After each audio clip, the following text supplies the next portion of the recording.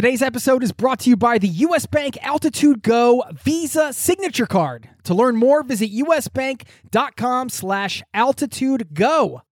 One of the challenges of traveling is managing your money. If you're tired of getting crushed by bank fees and exchange rates, you need to check out wise.com. I have been a customer for over 10 years. This is the easiest way to connect all of your finances internationally. It's been essential for me, first as a traveler, then later as a digital nomad and an expat living abroad, running a business from around the world. You get one account, which allows you to send, spend, and convert money internationally, all without hidden fees or exchange rate markups. You can join 16 million customers. Learn how the Wise account can work for you by downloading the app or visiting wise.com/travel. That's wise.com/travel. Thank you to Wise for supporting today's show.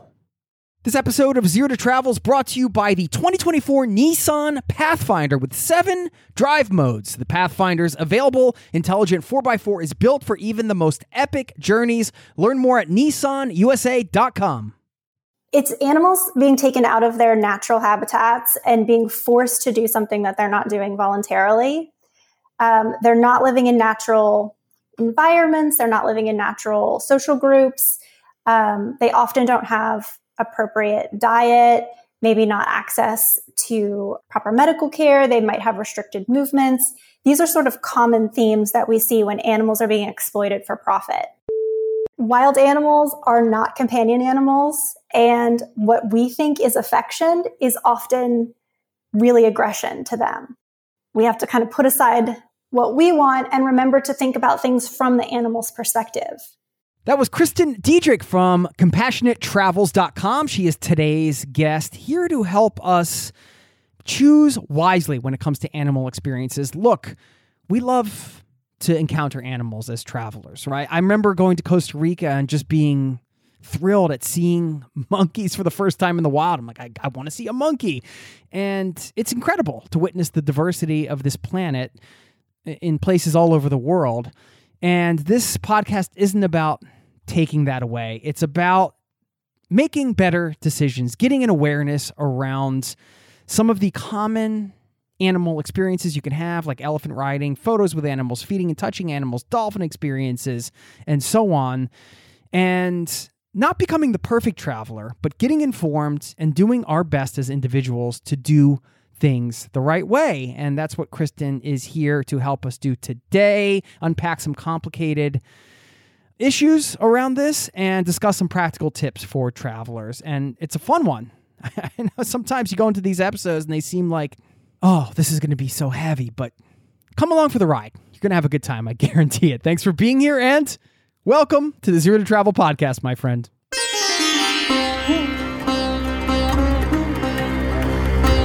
You're listening to the Zero to Travel podcast, where we explore exciting travel-based work, lifestyle, and business opportunities, helping you to achieve your wildest travel dreams. And now your host, world wanderer and travel junkie, Jason Moore. Hey, what's up? It's Jason here with ZeroToTravel.com. Welcome to the show. Thanks for hanging out, letting me bring a little travel into your ears today. This is the show to help you travel the world on your terms to fill your life with as much travel as you desire, no matter what your situation or experience. And those life-changing moments we have as travelers when we have these animal encounters can truly stick with you.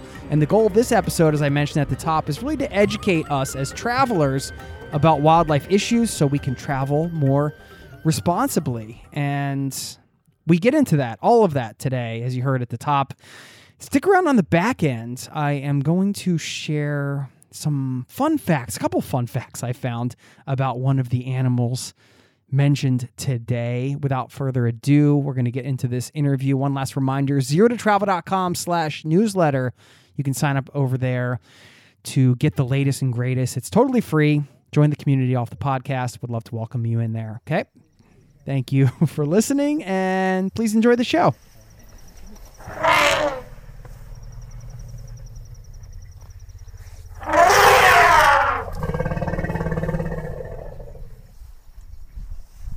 Whereabouts are you? I'm in Albania right now. Oh, are you? Okay. Wow. Yeah. You're doing the digital nomad thing, right? I am. I'm giving it a try. Okay. Well, we're going to talk about that because I want to see how it's going and a whole bunch of other stuff. I should formally welcome you to the show because this is the thing. So I'll say, Kristen Diederich, welcome to the Zero to Travel podcast, my friend. Thank you so much. It's great to be here. Yeah, I'm excited to have you here. You reached out after listening to the show and hearing some things, and you thought, hey, just so you know, here's like a bunch of information on ethical travel. And I know with your company, CompassionateTravels.com, which we'll link to all the stuff we mentioned today, because I think there's going to be a lot of resources mentioned. You're all about educating travelers around the wildlife issues so they can travel responsibly, whether they book through Compassionate Travels or not, which is really cool. So I thought it would be a really good opportunity. As you'll hear, you're a real expert on this topic. And I think all travelers at some point have animal experiences. And that's what we're focusing on today. So thanks for being here and giving us your expertise here. My pleasure. So you're from rural Pennsylvania? Because I'm from Pennsylvania too. I don't know if you knew that. I do. I'm from the other side. So I grew up in rural Pennsylvania, south of Pittsburgh. Okay. Which town? Town is a strong word. It's near Uniontown, if you're familiar with that area. So it's like way down in the corner. Yins live somewhere near Pittsburgh, right? Somewhere. Yins? Isn't that a Pittsburgh term? That is a Pittsburgh thing that I try never to use. I mean, is there some rural Pennsylvania, I guess, slang, or just like what of rural Pennsylvania is still in you? Oh, that's a good question. There's a lot of slang from rural Pennsylvania that I think I've stopped using because I haven't lived there in so long. But I think clicker instead of like remote control is rural Pennsylvania. And I grew up saying pop, although I have switched. Oh, that's right. Pop. Yeah. That's pop, soda. Yeah, that is soda. Yeah. Yeah. So you still ask for a pop. I'm sure they don't know what you're talking about in Albania. No. I stick just usually with water here. Pop? Your father's not here. No. You advanced me some information, a lot of information, which was wonderful because now I kind of have a really great arc, I think, to this episode that'll provide a lot of value for travelers. When you were kind of sharing some of the things about you, you're from rural Pennsylvania, from PA. You went to Penn State. I went to Penn State as well. Yeah. So, I mean, same. Not crazy. It's a state school, It's like, what's the most affordable, best school I can go to that I can hopefully get into? All right. There it is. There it is. How was your experience at Penn State? I'm just curious. You were probably there long after I was. But Actually, I think that is not true. I think we were there pretty close to the same time. But it was great. I grew up in a Penn State family. So both of my parents went to Penn State and have friends from their time in school. So from the time I was a toddler before that, I was going up to Penn State. My parents, we were always very into the football scene and going up for tailgating and hanging out with friends. So spent a lot of time there over the years. And it was just the natural choice for college. You were indoctrinated early, I guess. Yes. I've tried to explain to my wife and kids like the whole Penn State scene and just like the American college scene, because I don't think you can really understand it unless you grew up around it or were in it.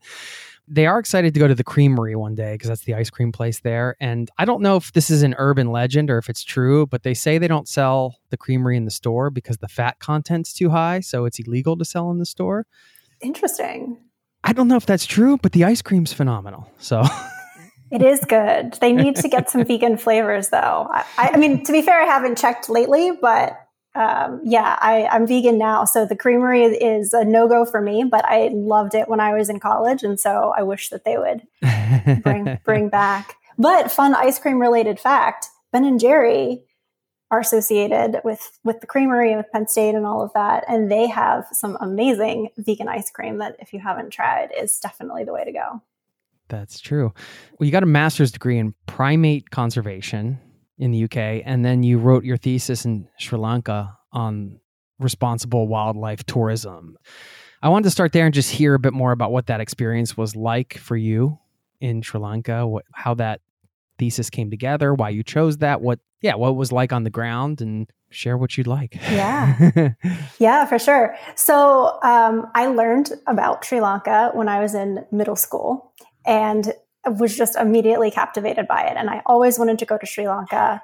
And it just so happened that when I was in graduate school, my thesis advisor, Dr. Anna Nakaris, had done a lot of work in Sri Lanka and she had connections there. So it was a very natural fit for me to be able to use her connections and build on her past research to be able to go to Sri Lanka to do this work. And so what I was doing was I was working with Jetwing, which is one of the leading hotel chains there, to look at how much tourists actually knew about animal welfare issues and how that influenced the excursions that they would choose to go on while they were on holiday. And so first assessing how much they knew, how much interest they had in actually learning more, and then creating educational materials to tell them some of these things, and then surveying them again to see if that changed the types of activities that they wanted to participate in. And the real premise behind that was really that once you've chosen an excursion and if you show up and you find out that it's a little sketchy, it's not quite what you thought, it has really low animal welfare, they already have your money. And so kind of the damage is already done. So the point was trying to get hotels to educate tourists, to help them make good choices and to support only ethical tourism options so that they could take their guests on these really high quality excursions rather than having them end up supporting something that was actually low welfare. It's so difficult when you're already there and you see something you don't like or you get bad vibes. It's just like you said, that it's too late. And so I think that's one of the big goals here with this episode is to kind of figure out your process for researching, vetting, giving yourself as an individual traveler the best shot at having an ethical experience. Well, I mean, should people do any animal experiences at all? Realistically, they're going to, right? But I'm just curious what your take is on that. Yeah. So there's absolutely a place for animal tourism, but it's really confined to two sort of big buckets. Number one, the best way to see wildlife is in the wild, right? And supporting ethical ecotourism that has responsible practices, supports local communities, and really provides a financial benefit to those communities to keep those animals protected and wild. And then the second bucket is supporting ethical sanctuaries who are doing the work to provide care to animals who, for whatever reason, can't live in the wild. And they're often doing education with local communities, advocacy work, and then they have the expense, of course, of providing for the care for these animals. And so then when you go to visit these ethical sanctuaries, not only are you having the opportunity to learn about the animals, see them, understand the issues that they're facing, but then you're also financially supporting that work that the organization is doing and funding the care for the animals. Okay. When did you fall in love with animals to the level that you wanted to build your life and your career around fighting for their rights, working with them? Yeah, so I've always loved animals. Grew up, like I said, in rural Pennsylvania, so I spent a lot of time in the woods rescuing animals, and was really interested at the time in protecting the Amazon rainforest and protecting endangered species. Those were sort of my causes of childhood. And I never really knew how to translate that into a career. And then eventually I decided to sort of move into conservation work, and that's when I decided to go to grad school. And while in grad school for conservation, my life sort of took a different turn, and that's when I got more interested in animal rights. And so from there, I moved into the animal rights world and spent almost 10 years working on behalf of animals exploited for food. And so I was in fundraising and doing a lot of work there. And then kind of sprinkled throughout, I've always sort of done conservation work, volunteer work, with animals, and really love to get involved with animals when I'm traveling. I've loved to travel my whole life as well. And so I've done a lot of volunteer work along the way with animals, and I've had a lot of experiences choosing tours, accidentally ending up at places that I probably should not have been. And so then really wanting to bring those together and combine that love of travel with the love of animals and really kind of go back to that thesis topic of really working on responsible wildlife travel. You say your life took a turn when you kind of pivoted towards animal rights away from conservation. What can you share a bit more about that? Yeah, so I found that conservationists and animal rights activists have very different views of how to think about animals. And I want to preface this by saying that I have so much respect for conservationists. It's so important. The work they're doing is vital. But conservation tends to be very human-centric, and it tends to think about animals at the population level. So thinking about whether we have enough genetic diversity in a certain population, how cutting off habitats is going to separate populations and how that's going to impact movement.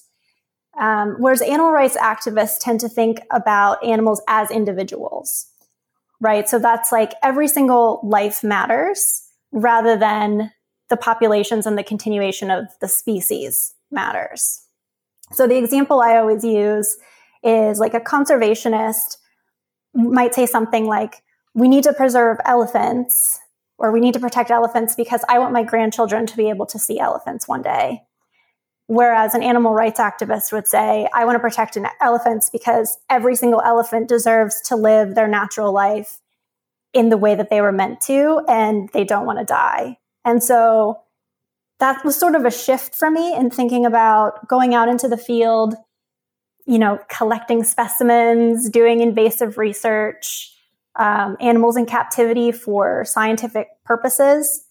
None of those really felt right to me. And so I really wanted to shift more into thinking about every animal as an individual and respecting each of their rights and wishes and, natural life. As you mentioned, you're not knocking conservationists. It's just saying like, this is my personal, this is the bucket that I feel like I want to exist in. This is the framework within which I want to work.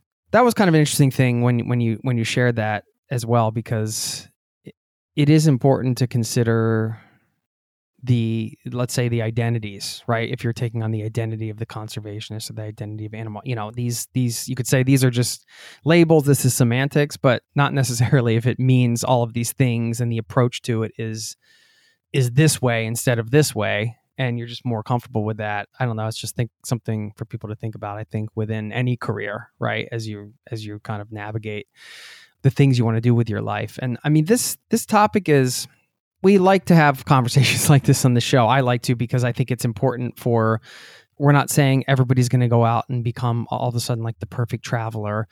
And, like you mentioned in my past, I think about, it was kind of a natural thing, not knowing all of these things and not being aware of them, and being a young backpacker, in the late 90s and being in Thailand and being like, well, of course I want to ride an elephant. I want to feel an elephant's skin. I want to be next to an elephant and have that experience. That sounds amazing. Not considering the elephant or the circumstances, or really not having the greater mindset. And I think that's why this show is important, because we're just bringing it top of mind, right? We're not saying, people are going to go out there and be perfect and not do things wrong, but let's just get the advice on how to do things right. And I think there are some nuances here, and I have some other deeper questions around some of we can use like specific types of animal tourism, let's call it, as examples. But in some of the information you advanced, you talked about the common types of animal exploitation tourists encounter. And I thought that would be a good place to start and then dive into the advice, because then you're using real world examples I think people have seen or perhaps even participated in. Yeah, sounds good. So what are those? I mentioned elephants, like visiting elephant sanctuaries, riding elephants. I think you had in your list like dog sledding. What are some of the other? Yeah, so I think some of the top ones that travelers encounter, elephant riding is way up there. Also, taking photos with animals, which are sometimes called photo prop animals. So anytime you can hold a monkey or like a tiger, right, like sit with a tiger. I've seen people with their picture with a tiger. Exactly. Yes, that one comes up a lot. Also, feeding and touching wild animals, which is sometimes someone is asking you to pay them to let that happen, but sometimes that just happens when we're out traveling. So that is one that comes up a lot. Dolphin experiences. So whether that's swimming with dolphins, feeding them, watching shows, that one's pretty common. And also street experiences. So anytime you're watching snake charmers on the street, or someone's coming up to you and, with a monkey on a leash kind of thing, those are ones that come up a lot. And this is where it gets kind of tricky, and we could talk about some of this stuff now. I'll take the dog sledding, for example. In history and culture, that has been a traditional thing that maybe that group of indigenous people have done for, I looked up a stat, and it's like the first dog sled, I think, was 1000 AD or something. So some of these indigenous folks have had this as part of their culture for centuries. How do you handle that? Or does that make it okay? So I think there are a few things around that. First is maybe it would help to take a step back and talk about the general considerations that kind of apply to all of those different categories of animal exploitation, in that it's animals being taken out of their natural habitats and being forced to do something that they're not doing voluntarily. They're not living in natural environments. They're not living in natural social groups. They often don't have appropriate diet, maybe not access to proper medical care. They might have restricted movements.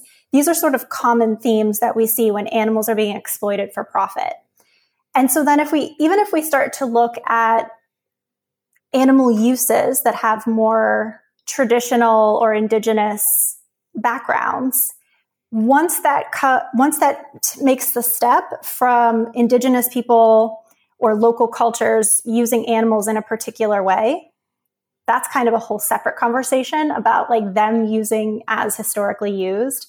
But then when it starts to turn into using for profit and getting tourists or outsiders involved, that's when the animals start to take an extra step of being commodified and just treated as a way to make money, right? So if you're a native person who is using dog sledding to get around because that's the only form of transportation you have, that's very different than having a facility that offers dog sled experiences to travelers who are just rotating through, and those dogs are being forced to pull these sleds day after day after day after day.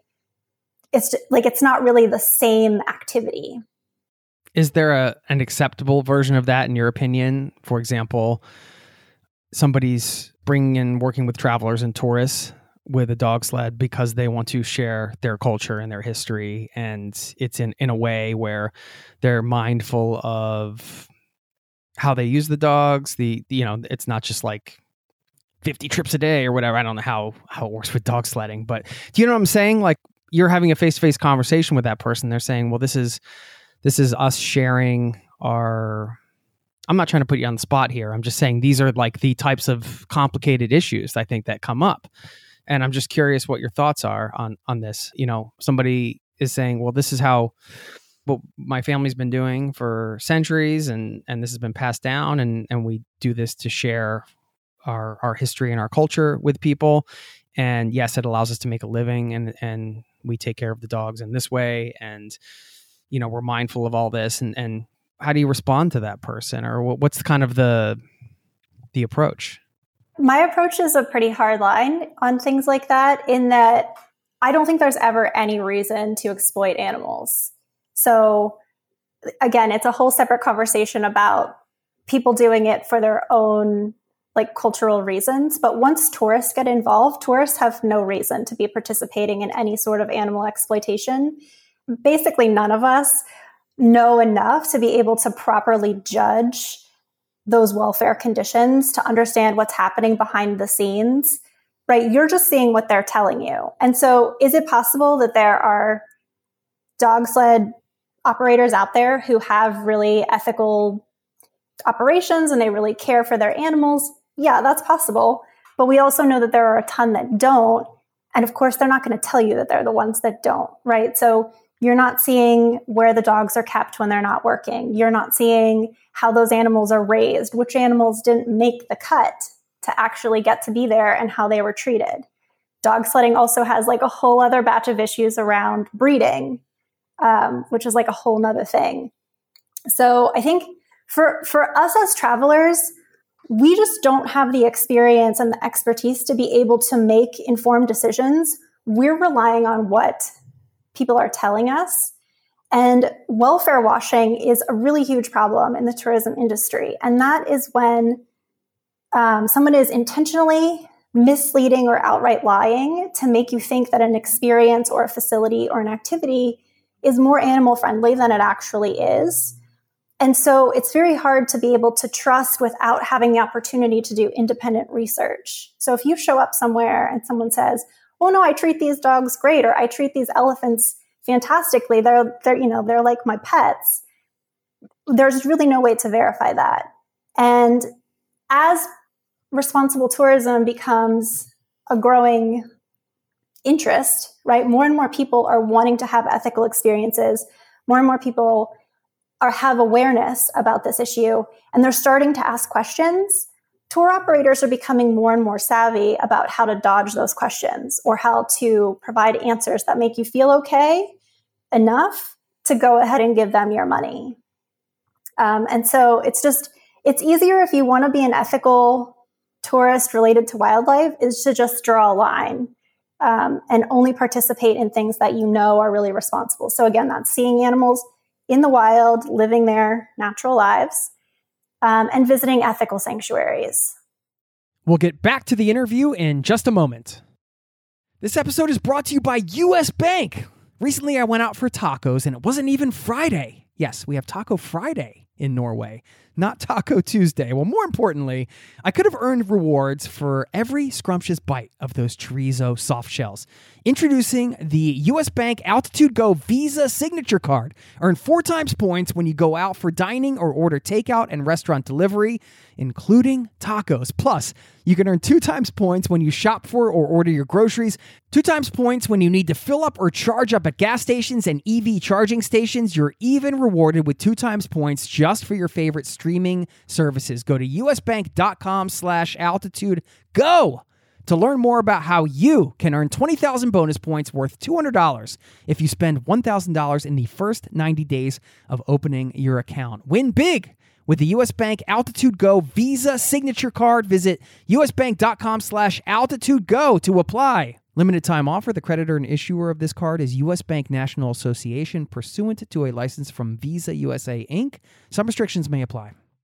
This episode of Zero to Travel is presented by the 2024 Nissan Pathfinder. From muddy jungle paths and snowy trails to rolling sand dunes, the 2024 Nissan Pathfinder has the capability to take you to some of the most epic destinations on Earth. We're excited to partner with Nissan because our listeners know we love to celebrate the joy of exploring the world and finding the best off the beaten path destinations to visit. And there's no better vehicle for that than the 2024 Nissan Pathfinder. With 7 drive modes, the Pathfinder's available intelligent 4x4 is built for even the most epic journeys, and it even has the best towing capacity in its class, up to 6,000 pounds, so you can bring the fun with you. But Nissan also knows that it's not just about where you go. In a Pathfinder, the real fun comes from getting there, and that's something we love celebrating here on the Zero to Travel podcast. We believe that life is about finding that joy within the journey itself, and that's why we're thrilled to partner with Nissan to celebrate adventurers everywhere. So thanks again to Nissan for sponsoring this episode of Zero to Travel and for the reminder to chase bigger, better, more exciting adventures and enjoy the ride along the way. Learn more at nissanusa.com. Now, back to the show. One of the things you sent over was how to identify an ethical sanctuary. Can you talk about that, because you mentioned the term sanctuary is unregulated, so that means that anybody could just say they're a sanctuary, and what does that mean, and how do you find those ethical ones? Yeah, so this is another form of welfare washing that you have to watch out for, is that the term sanctuary is unregulated. Other terms that are sometimes used are orphanage, rescue center, reserve. These make people feel like this is a good place to go. But oftentimes that is not true. So you really need to do your research to assess what's happening at these facilities. So what you want to do is check their website and and their social media to see if you can get some information about how they operate. And you want to look for information about the problem that they're helping to solve.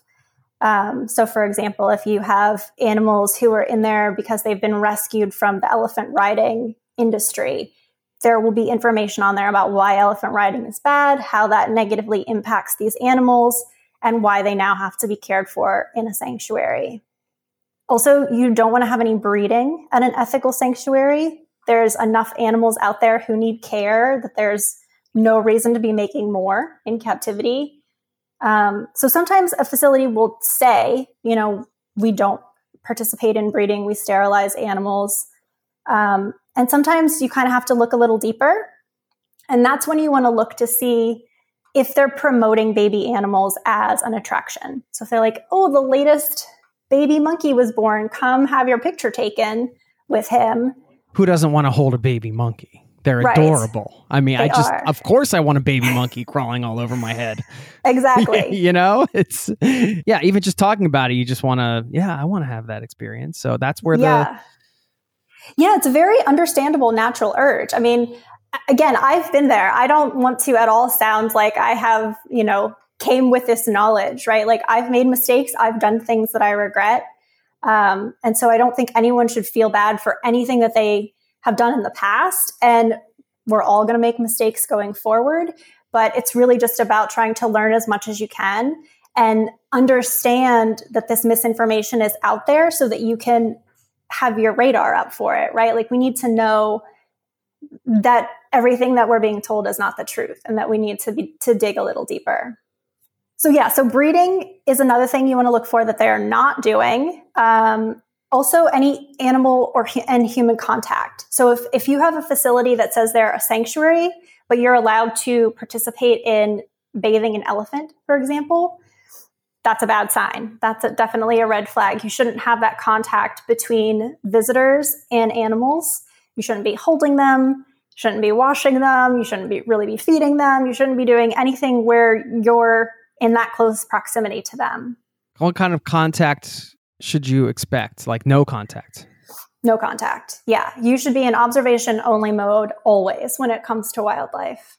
I know it's not the answer anybody wants. We all want to cuddle them, but they just do not want to be cuddled. It's just that, wild animals are not companion animals. And what we think is affection is often really aggression to them. So anytime you're holding them, you're restricting their movement, that's an aggressive act to a wild animal. So it's actually terrifying to them. The thing that when we think we're giving them love, we're actually scaring the crap out of them, which is not very cool of us. So we have to kind of put aside what we want and remember to think about things from the animal's perspective. Have you had moments where you felt like you had that connection where you were holding an animal or petting an animal and it was reciprocated in a genuine way? I have. I've been a long-term volunteer at a primate sanctuary at the Vervet Monkey Foundation in South Africa, which is a fantastic organization. And as part of that, there were some monkeys who couldn't be integrated into the troops. And so monkeys are very social animals and they require contact, right? Grooming, touching. And so there were some monkeys that we cared for in that way. And I was also there during baby season. So a big problem with vervet monkeys is that they're kind of treated like vermin in South Africa. And so a lot of them get killed by farmers or they are attacked by dogs. And then the babies are orphaned and end up at the sanctuary. And so until the babies are old enough to live on their own, they have to be given 24/7 care by humans. And so I was able to participate in that. And I will tell you that it is amazing to snuggle with a little baby monkey. They bite really hard and they poo all over you constantly. So it's like not as awesome as people expect it to be. But as soon as those babies were old enough to be independent, they went into a troop or into an enclosure where they did not have human contact. And we integrated them into troops with adoptive mothers so that they could learn to be monkeys instead of learning to rely on humans. No, thanks for sharing that, because I think that's a great real world example of, you have a dream to hold a monkey, like, as you can see. It's maybe more complicated and harder to achieve, but there are circumstances in which it's still possible and ethical at the same time, is what I'm hearing. Yeah. And so in something like that, if you are going to volunteer at a sanctuary, there's almost always, at a responsible one, there will be a quarantine period, because as we learned from COVID, passing diseases is very easy between humans and animals, particularly primates, because we're so closely related. So when you go to these types of facilities, there's often a period where you're not allowed to have contact until you've gone through your quarantine period and you receive the proper training, and you're doing it only within the confines of appropriate care for those animals.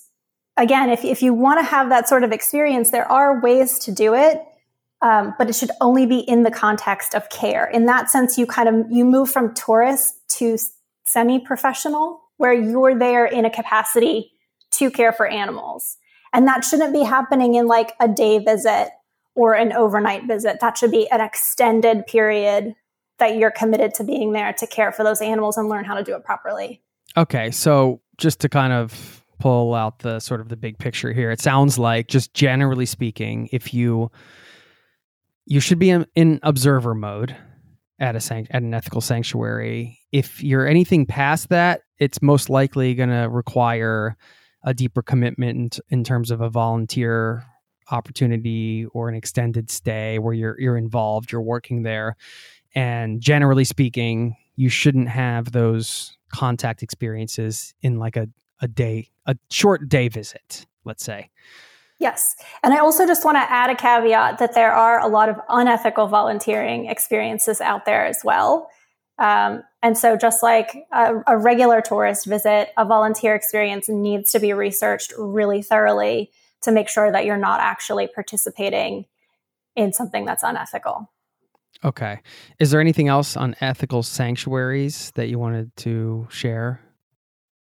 If not, we can talk about choosing ethical tour operators, which is another next level thing. Because I guess, when we're talking about ethical sanctuaries, that's what I'm imagining is that sort of the independent traveler finding something online and going, let's go visit the sanctuary and see these animals, as opposed to tour operators, which you'd be going with a group of people and they would be taking you somewhere. And then you have a layer in between, because it's not always easy to figure out where they're taking you necessarily. Or, you can always go to the website directly to where they're taking you if that's listed. But if it's listed, yeah.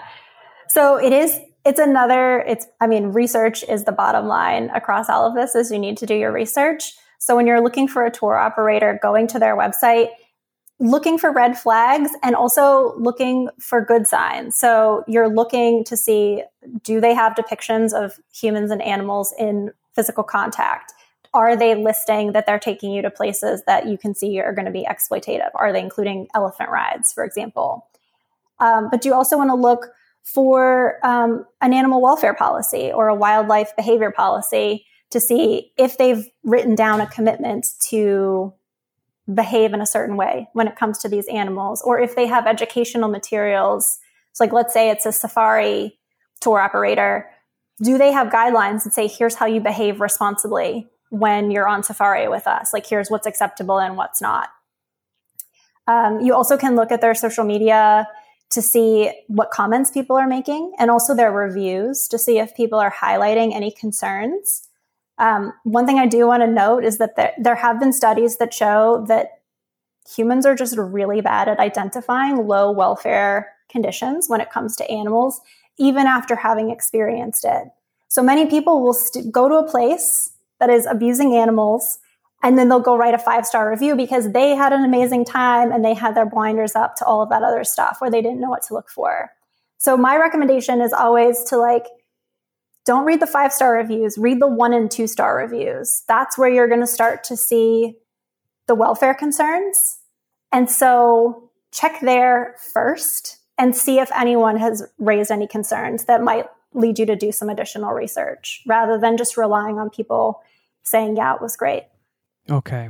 Yeah, that's great advice. Really practical, actionable stuff. Yeah, my wife has a dream to hold a koala bear, for example, and it's like, you could imagine if you went and did an experience like that, or I have a dream to like swim with the dolphins, but I only want to do it naturally. I want them to show up in the ocean when I'm swimming. That would be the ideal. So I haven't gone to do that because of these reasons we're talking about, but I've made mistakes in the past. I've gotten a lot more knowledge just through this podcast and conversations like this, that it takes the edge off of my innate desire to have a close encounter like that can be life-changing and fulfilling if you're in ignorance is bliss mode and you're just kind of blocking everything out around it. And thus the 5-star reviews, right? Like somebody go in there, like they had a dream to pet an elephant and they finally got to do it. Amazing, right? And these are life-changing experiences, and they can be.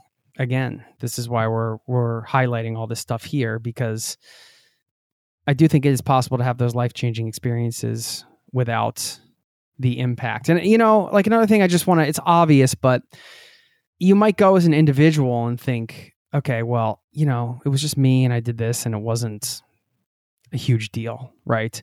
But when you think about mass tourism and how popular some of these places are and activities, you look around, you see how many people come in that 2-hour period you're there, and you think about the whole day, and you think about day in and day out, year in and year out. You start to realize this is a constant thing that just never, ever stops.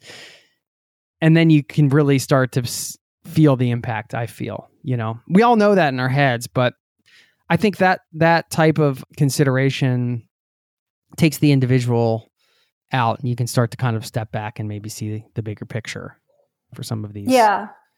I think the numbers would be shocking to a lot of people. There's actually been studies done that show that there are 500,000 wild animals currently suffering for tourist entertainment at any given time, and that between 2 and just over 3.5 million people per year participate in activities that have negative welfare or negative conservation impacts. And probably most of those people would be horrified to know that they participated in that, because the kinds of people who want to participate in tourism experiences are people who love animals, right? It's people who have the dream to be close to them. And so they're not there maliciously. Nobody, is there saying, oh, I'm here to harm an elephant by going on an elephant ride today. You're trying to build that personal connection that you dream of. And it's just, unfortunately, it's not reciprocated. And so much of what goes into the training and the taking them out of the natural habitat and the emotional and physical harm to these animals, we wouldn't want to support that if we knew what happened. Like, these millions of tourists are not out there trying to intentionally cause harm. So it's really sad on a couple of different levels that these animal lovers don't have the information that they need to make good choices. But if we do have that education and continue to show that there is a demand for ethical and high welfare experiences, then we can grow the number of opportunities that are available on that side of the spectrum rather than the side of the spectrum that's exploitative. Okay. What about domesticated animals, let's say? I'm just thinking from a broader perspective of, I know carriage rides were on your list of common things. You could think of New York City and taking a carriage ride and all. Of course, that doesn't seem like the ideal circumstances for a horse, right? But say out in the countryside, wherever, there's very few places that horses are wild anymore. And practically speaking, they're not just going to be released into the wild. The reality is they're going to be living on farms, and people can visit those farms and that sort of thing. And there's mass versions of that, and there's more local, hyper-local versions of that, right? Like we have a one-horse open sleigh ride at the farm across from my father-in-law's. There's not like thousands of people coming to do it. It's a thing during Christmas. It's a local farmer. It's local people usually. We know the guy. We know what he does, and the horses would probably freeze to death if they were released in Norway without care in a barn to sleep in and stuff like that. So the horses probably wouldn't have been born into Norway and living in those conditions without human intervention. Right. But here we are, all of these farmers aren't just going to let their horses run free. I'm just wondering, in that kind of situation, petting zoos or these types of things, like, I think it's pretty clear when we're talking about, it's at least to me, it feels a little more clear when we're talking about elephant sanctuaries and some of these more exotic kind of animals in these places, but farm visits, let's say, or things like that. How would you navigate that? I mean, those are still animals being treated as commodities, right? Those are still animals who are there simply to be traded for money. So the experience of petting them, the experience of having them pull you around in a sleigh is being traded for money. They don't get a vote in that, right? So if that horse had a choice, he probably would not choose to be strapped up and have to, drag tourists around the farm over and over. It's basically just taking away their freedom. I mean, we wouldn't do it to humans. We shouldn't do it to animals. We're taking away their freedom. We're forcing them to do something they don't want to do. We're not allowing them to live in natural family groups. Horses are really sensitive and skittish animals. So constantly being around people who aren't familiar with horses, who might shout or yell or approach them from the wrong angle, or children are, yelling because they're happy or whatever, can be really scary to a horse. And we're forcing them to endure these situations that they would not voluntarily put themselves into. And if we're talking about carriage rides in a city, then you have traffic dangers. It is not uncommon for horses to get hit by cars, to be injured or killed by cars, to collapse from exhaustion because they're forced to work in extreme weather conditions, to be underfed because horse poop is not as romantic as carriage rides. So they try to minimize that by keeping them underfed. There's nowhere to put them during their off hours. So they end up in these stalls that are actually just like a parking garage for horses. So they're just treated as things that get put away at the end of the night with no regard for their individual interests and what they would choose if they had the opportunity. We'll get back to the interview in just a moment. Would you love to have an incredible cup of coffee every day? I've tried it all. I've done the pour over, I've done the French press, but I tasted an AeroPress coffee many years ago and immediately I was sold. I had to get one. AeroPress is a patented 3-in-1 brew technology. This combines the flavor benefits of espresso, pour over, and French press all into one compact portable device built for travel or home. I love things you can use in both places. This device has over 55,000 5-star reviews in over 60 countries. AeroPress is the best reviewed coffee press on the planet. I've owned one for so many years, I don't even remember how long it's been. And they are under $50. So they also make an exceptional gift. Thoughtful, proven, tasty, and travel-oriented. Who wouldn't love that? Now, you get 20% off just for being a listener of this show at aeropress.com/zero to travel. That's AeroPress, AeroPress.com/zero to travel. That will save you 20% on checkout. Thanks to AeroPress for supporting today's show. Hey, it's Jason here. Did you know you are invited to join the first ever Zero to Travel community trip? Yes, we're planning a trip together. We're headed to Morocco November 30th through December 9th. And you can get all the details at zerototravel.com/trip. It's open for booking now. We have 13 spots left at the time of this recording, and you have until the end of March to book. So if you're interested in traveling with an amazing community, this community, a small group of people on an incredible journey through Morocco together with me, sign up over there at zerototravel.com/trip to get all the details. Thanks for listening and hope to see you there. Now, back to the show. It's tough. I think about like a farmer who's really, you can see, cares for those animals and does what they do, and that's how they make their living. And I don't think there are a lot of easy answers for some of these things. Yeah, for some of them, for sure. But again, those are very fringe cases. When we're talking about 500,000 animals being explored, and that's wild animals, which isn't including the dog sledding or the horse carriages. So when we're talking about 500,000 wild animals being exploited in tourism, that's not 500,000 local farmers with 1 or 2 horses on a big property where they're allowing it to happen, right? This is 500,000 animals who are in cities where they don't, where they're not being treated well, where they're being forced to contend with pollution and traffic and walking on broken glass. and dealing with tourists who, you know, are inadvertently causing harm because they don't know how to, you know, sit properly on a horse. And so they're causing issues. It's animals being killed in the wild so that a baby can be captured to be used as a photo prop animal. It's snakes having their mouths sewn shut to make them safer for snake charming and photo prop opportunities. So, like, yes, there is a spectrum of welfare when it comes to the very fringe and when it comes to domesticated or companion animals. But for the vast majority of tourists, that's not what they're going out there and doing. They're going out there and they're taking pictures with baby monkeys or doing a walk with lion experience or riding an elephant. Or maybe they know that riding an elephant is not good anymore, but then they end up at a sanctuary where they participate in bathing an elephant. And that's actually also really harmful to that animal because they've gone through the same really brutal training as an elephant who's being ridden. Okay.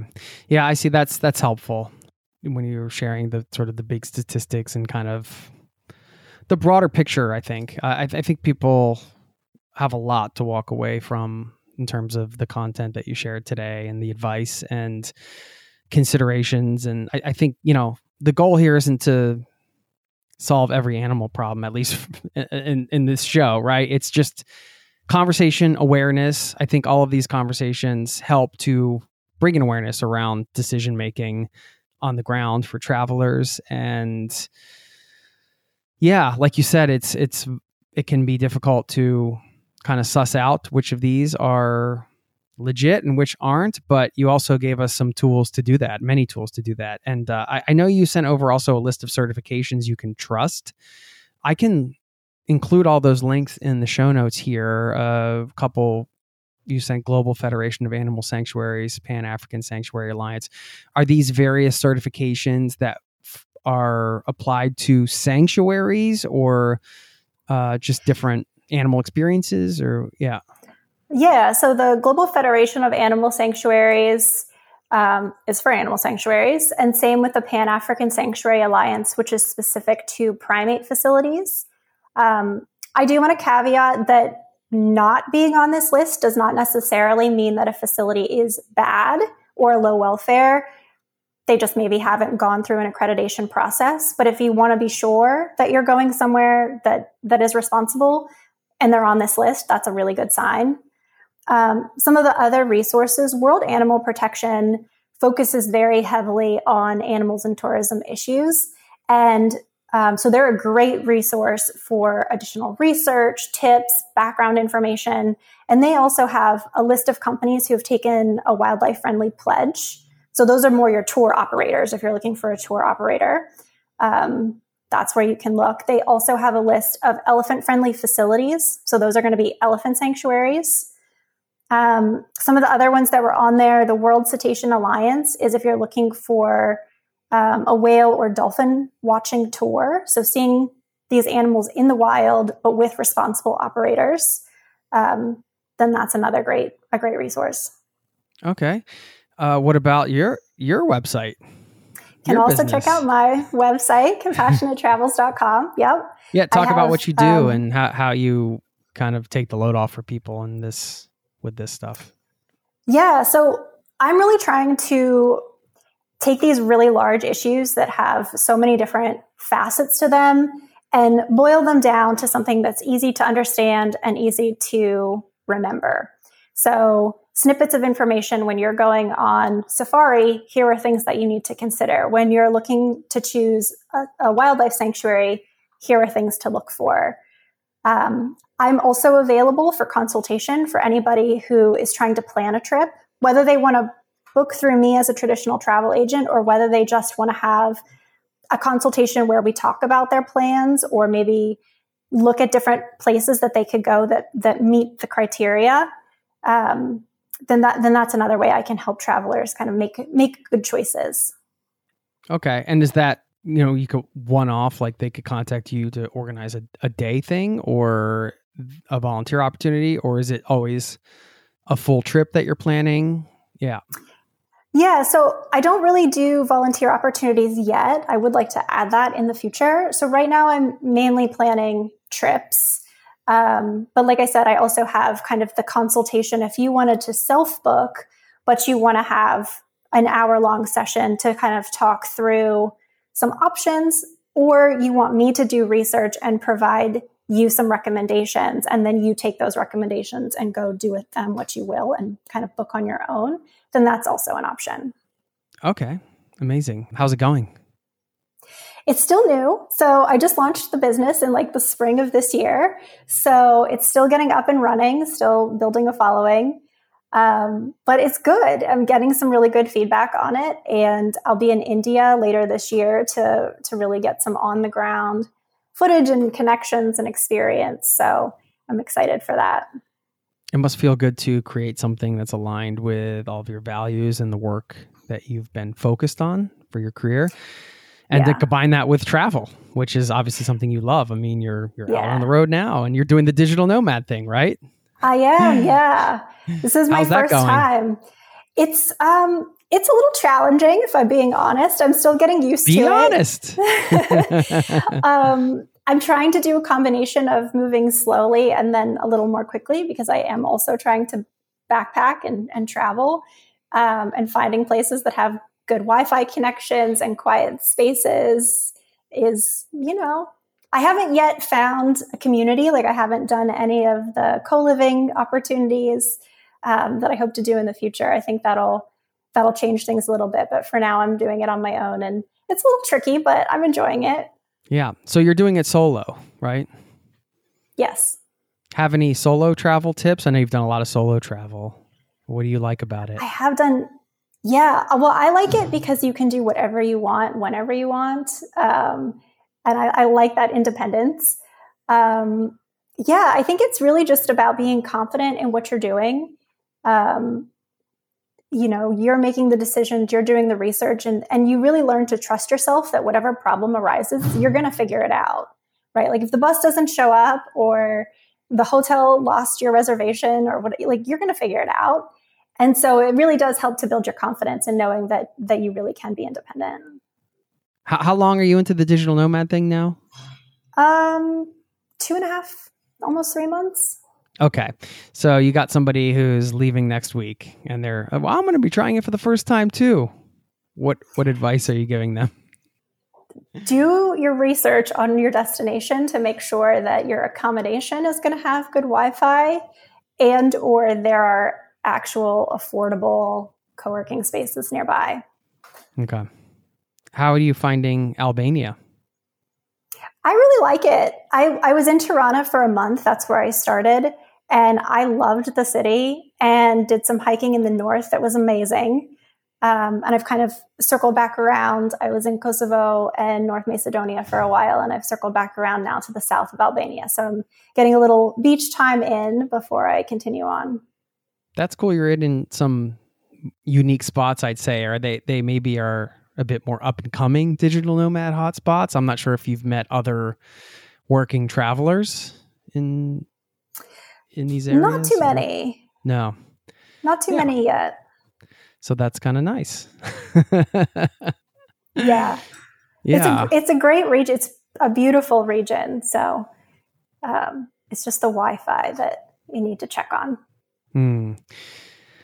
I do want to mention once more, compassionatetravels.com, your website, so people can follow you there. Is there anything else that people should check out, follow you, and whatever you want to share here? Yeah, I'd say follow along. We're on Facebook and Instagram. So you can follow us there. And then, like I said, I am blogging on the website with different articles coming out every week about ways to travel responsibly. So you can keep checking back. And then if you did want to plan a vacation or if you wanted any help with research to track down ethical experiences, I would be more than happy to help. One thing that I'm really interested in planning is group travel, because when you have a larger group, it's easier to really customize an itinerary and be able to add unique experiences and sanctuary visits, wildlife talks that are harder to do when it's a small group traveling. So if anybody has, animal welfare clubs or courses, university courses, or even hiking groups, any groups of people who would be the whole trip. I'd love to be able to customize a trip that really like elevates the animal welfare experience and adds that educational component so that it's really a learning opportunity as well as a holiday. Cool. Any advice for, I know you're vegan, any advice for somebody that has a specific type of diet, adhering to that on the road in these various places? Yeah, it can be a challenge for sure, depending on where you are. And Happy Cow is absolutely like my favorite app to be able to find vegan restaurants along the way. But I also spend a lot of time in grocery stores, getting stuff on my own so that I can prepare either at a hostel or if I have an apartment for a while, cooking for myself is a great way to make sure that you know exactly what you're getting.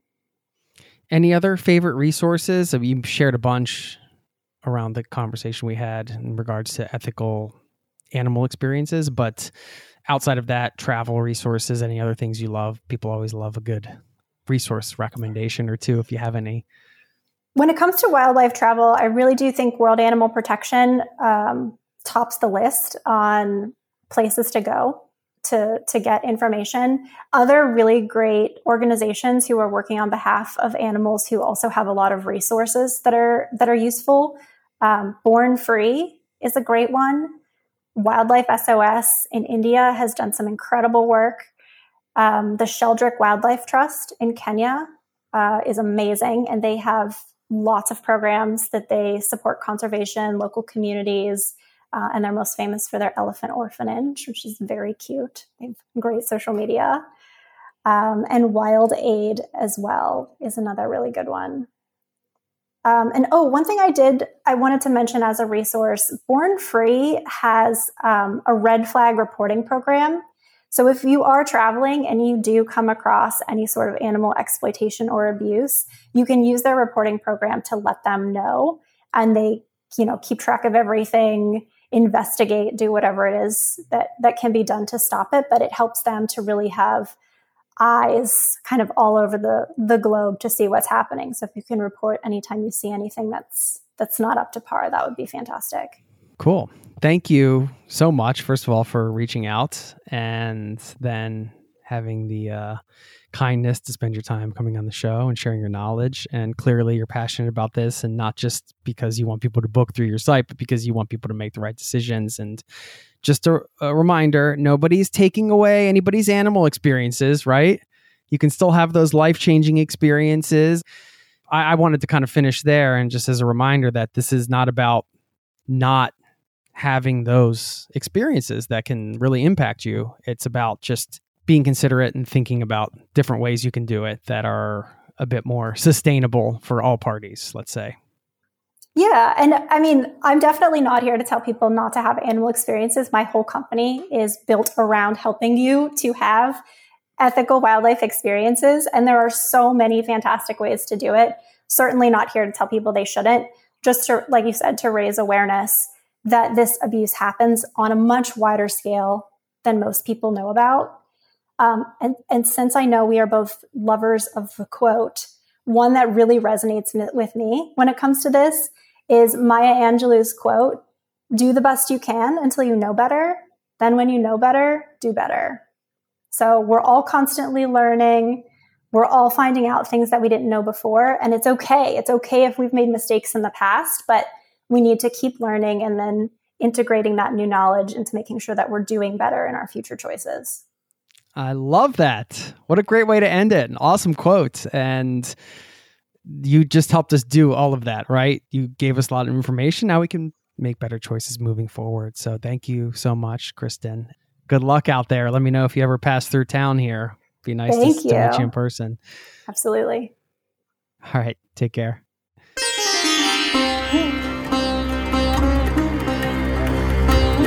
There you have it. Special thanks to Kristen Diederich for stopping by the show. Check her out at compassionatetravels.com.